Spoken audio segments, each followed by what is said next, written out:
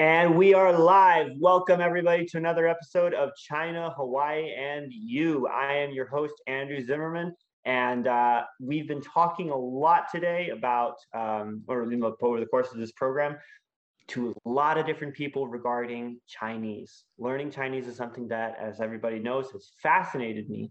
But this is actually the first time that I've gotten to talk to a professional Chinese teacher, and that makes me really happy. So we want to tell everybody about our guest, Cindy Ming. I'm going to try to introduce her, and then I'm going to let her go over anything that I missed.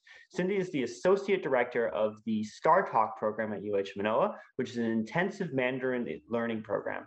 The goal of it is to make people completely proficient in anything that they might want to do. So whether that's just tourism or business, or maybe even going on to higher education. So we'd like to welcome Cindy. And did I miss anything in your introduction there? Can I tweak it a little? Sure, no problem. I tried my best. That's fine. I'm the Associate Director of the Center for Chinese Studies at the University of Hawaii at Manoa. And one of our projects this year is the Star Talk, it's the year-round Star Talk program. It's the first time that the National Security Agency is trying a year-round Star Talk. They're usually just summer programs, but this is a year-round program. And I am the principal investigator of that program. But everything else. Okay, well, I'm very sorry. I must have mixed that up in my head. I'm very sorry about that. No problem, no problem. But that's very exciting. I didn't know the NSA was getting into this. I mean, you don't have to really think hard about why, but like it's definitely very exciting to me that these kinds of programs, intensive programs, exist within the United States, because up until maybe 20 or 30 years ago, the only way that you could get into an intensive program without going to China itself was being in the military. The Star Talk program aims to start much earlier. So actually, ideally, professionals say the earlier you can start, the better. And in part of our conversation we were having before this program came on, is that Hawaii finally has an immersion, a Chinese immersion program at Maryknoll School. Yeah. And that begins at kindergarten. I applied for a job there. And by the time the kids get to like third grade, and I think they're up to fourth grade now, they sound like little native speakers. It's wonderful. So the earlier you can start, the better. And the Star Talk program actually begins in high school. So the summer programs, we dip down to as low as intermediate school, but this year-round program begins with juniors in high school. So before they would become involved with the military. And trying to become proficient is a huge undertaking. I don't have you need thousands of hours in training.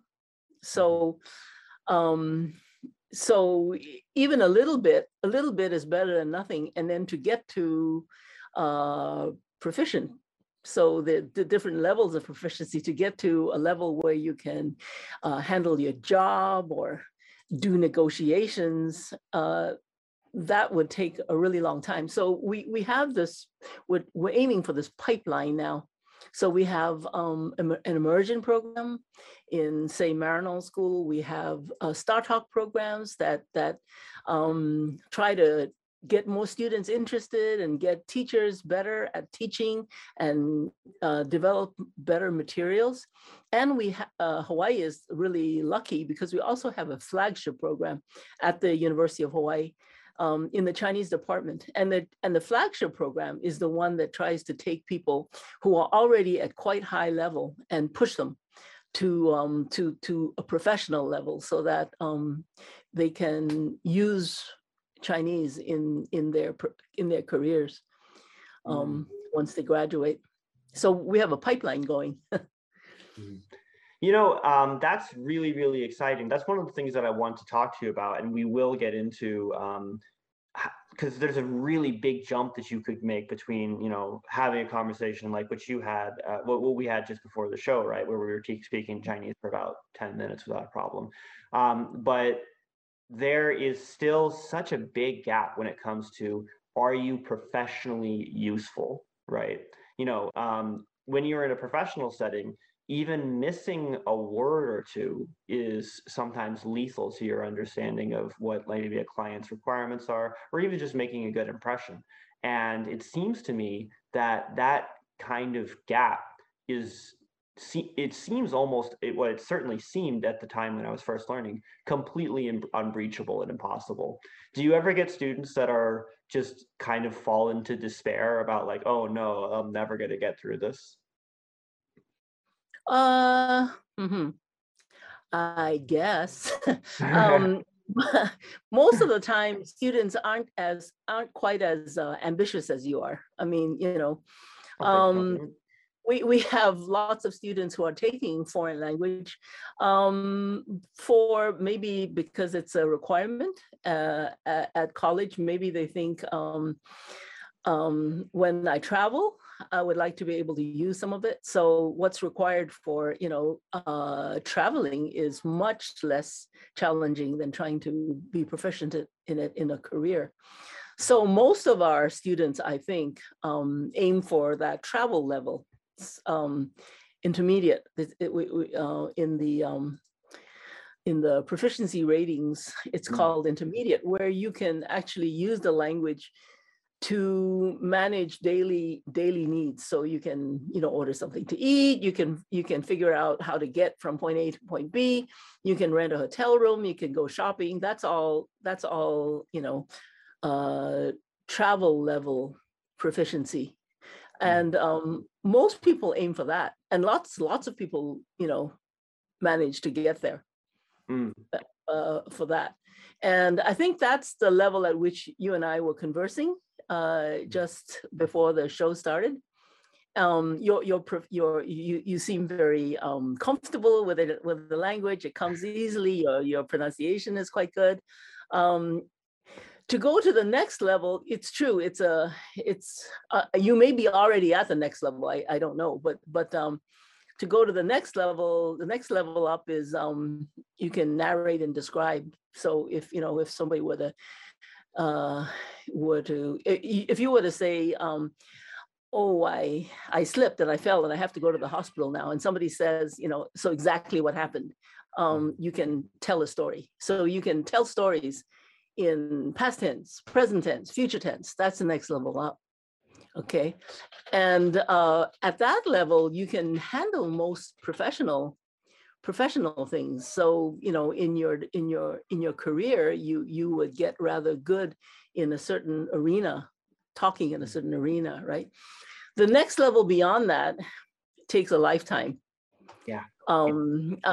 Because if you're trying to become more like a native speaker in all arenas, so you can talk about science, you can talk about sports, you can talk about politics and belief systems, you can try to convince somebody that they're wrong and you're right, you know, that just takes a lot more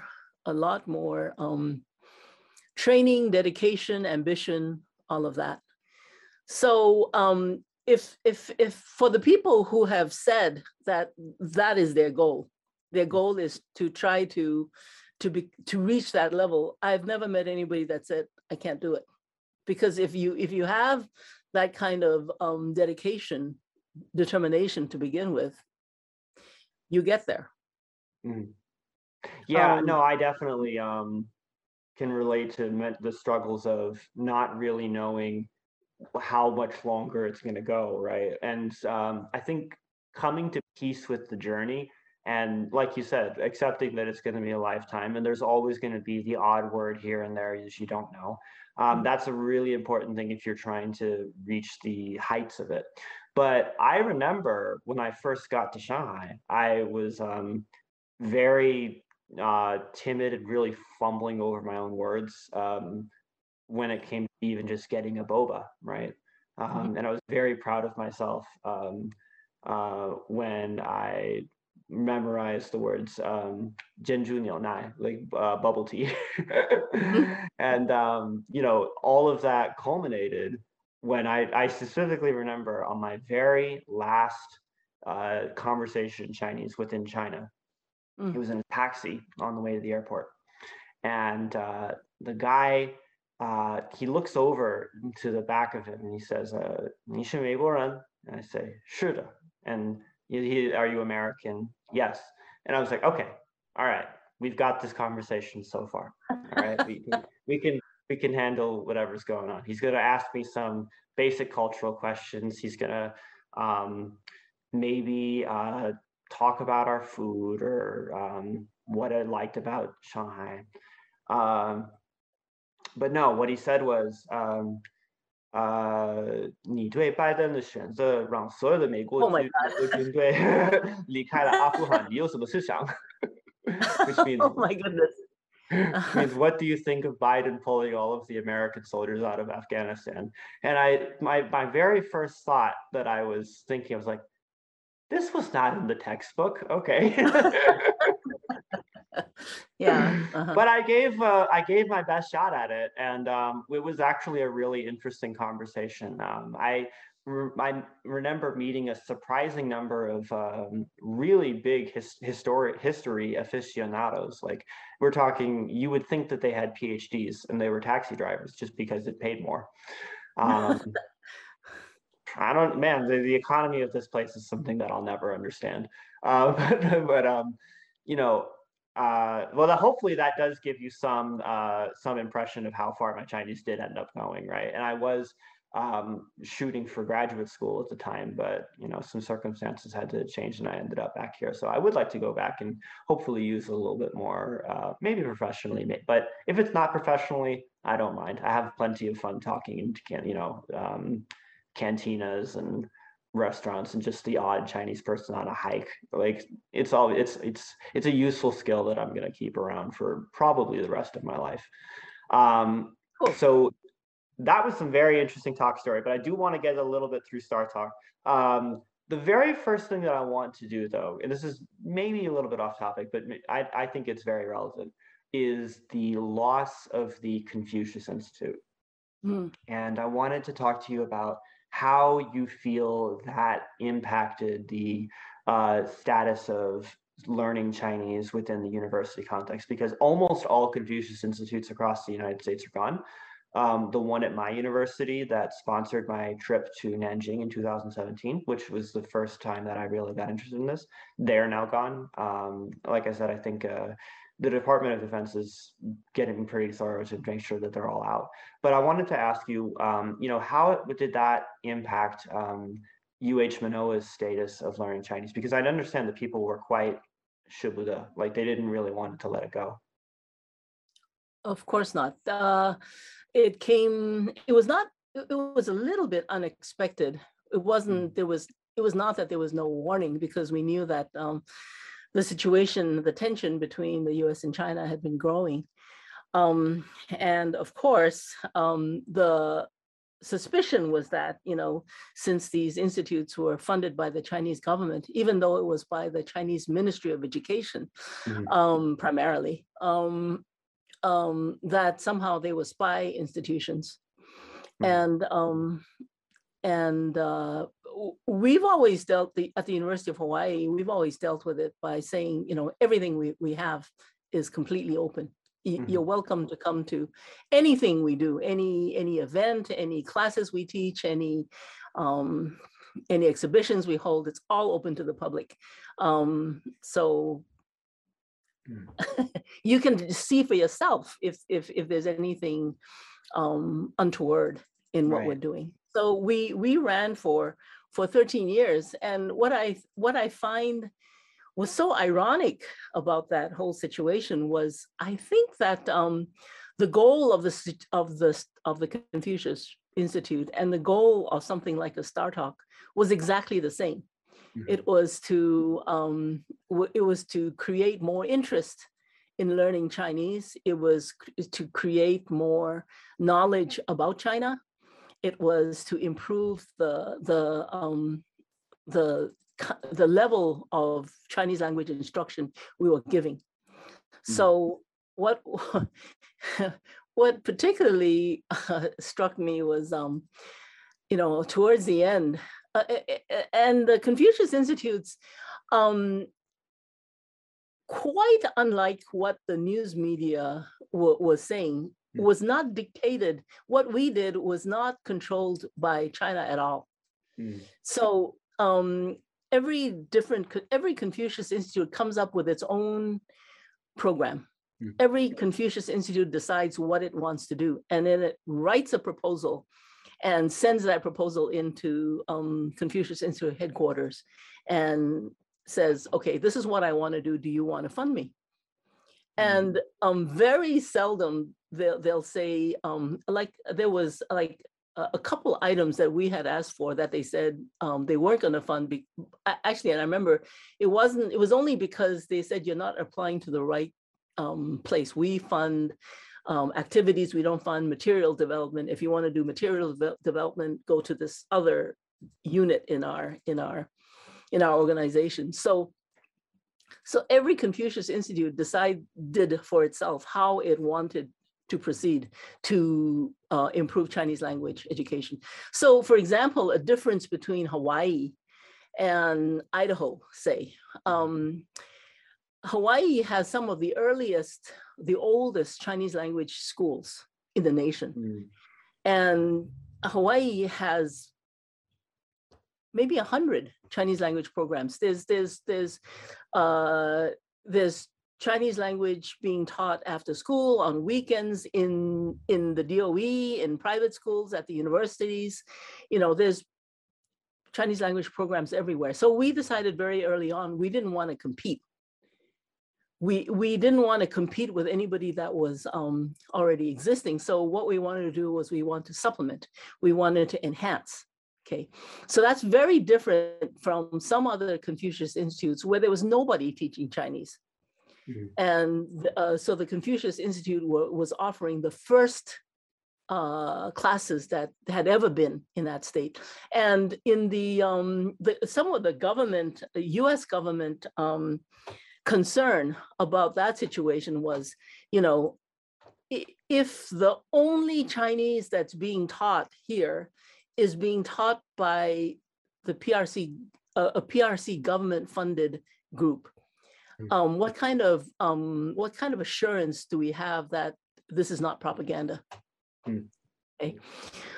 And what we've always argued, I think what all of the Confucius Institutes have argued is we're at with such an elementary level, you can't get to propaganda when you're talking about,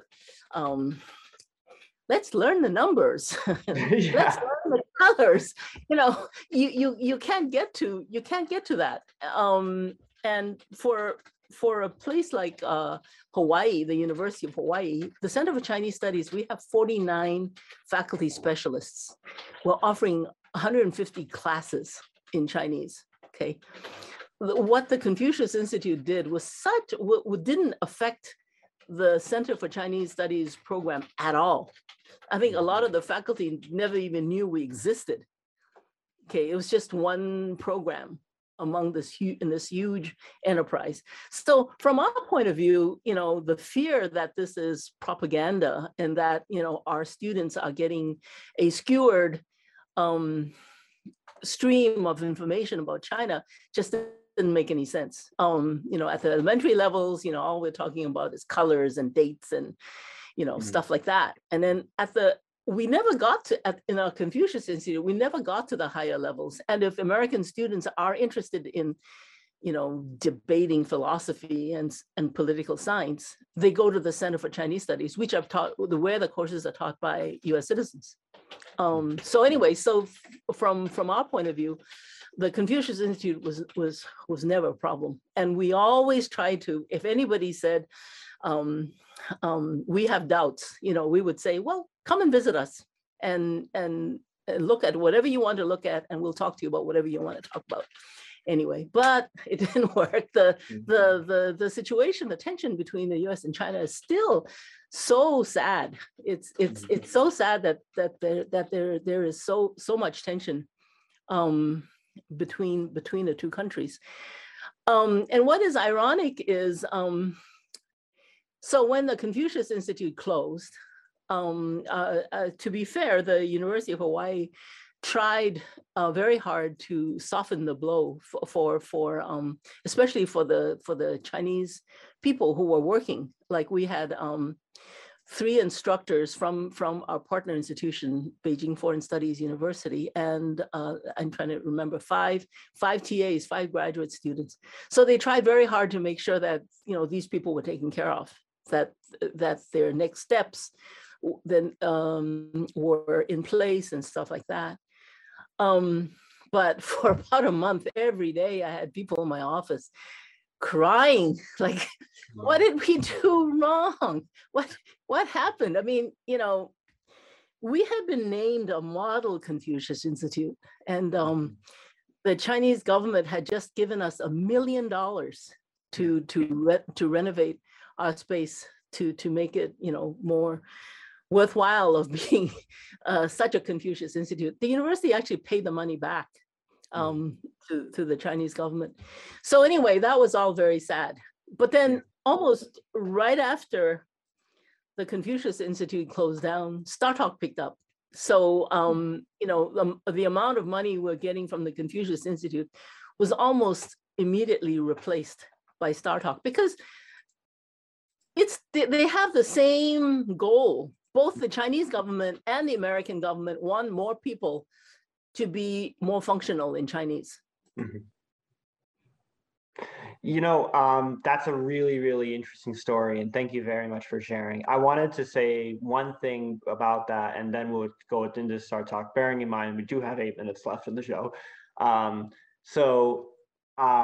remember when I went into Nanjing, this was a trip sponsored by the Confucius Institute. I was kind of shocked that we didn't have to pay anything for it except for the airfare. And I remember talking to some people beforehand, and you get the obvious talk about, like, ooh, you better watch out for the propaganda, or ooh, you better not, I guess, say something bad about Xi Jinping, or some kind of pull some kind of faux pas or something like that, right? But I will admit to you, and maybe this isn't a good thing to say, that I kind of was hoping for, when I got to China, to learn about, for lack of a better word, an alternate history, right? Like, I kind of did want to see, like, I was looking forward to hearing teachers, like, say on a whiteboard, like, here's top 10 reasons why Tiananmen Square never happened, or maybe like, or you maybe not something quite that obvious, but like, maybe something around American imperialism, or like maybe some colored history around Taiwan. And I went into the classes in Nanjing with my ears particularly perked up for that kind of stuff, right? And for 3 weeks, absolutely nothing. Absolutely nothing. There was like cooking classes and like Tai Chi, and we went through the numbers and the colors, and people put basic sentences together because everybody's level was like HSK1 roughly. I was a little bit higher, but not too much higher at the time, unfortunately. And I was kind of dumbstruck by the end of it. I was thinking, damn, I was promised so much propaganda. Where was it? That stuff made me particularly saddened. I ended up actually writing a couple senators about my experiences and why I supported it. They probably thought that I was like a bot, or maybe a fake Chinese person. I don't know, but it's whatever. What's done is done. We have a little bit of time to talk about StarTalk now. And let me just follow up what your comment with one observation, and that is why very often Chinese people say Americans don't understand us at all. Mm-hmm. In the situation where you were brought to China, China is all about harmony. It's not going to introduce any controversial topics. They don't want to have an argument with you. They are going to try to make you have as pleasant as an experience as possible. On the other, let me just give you a little anecdote from another era. Peking University is one of China's best, and they're an exchange partner of ours. And when President Bill Clinton traveled to China, he visited Peking University, and he wanted to have an opportunity to talk to the students. The students who were in the lecture hall with him were handpicked, and they were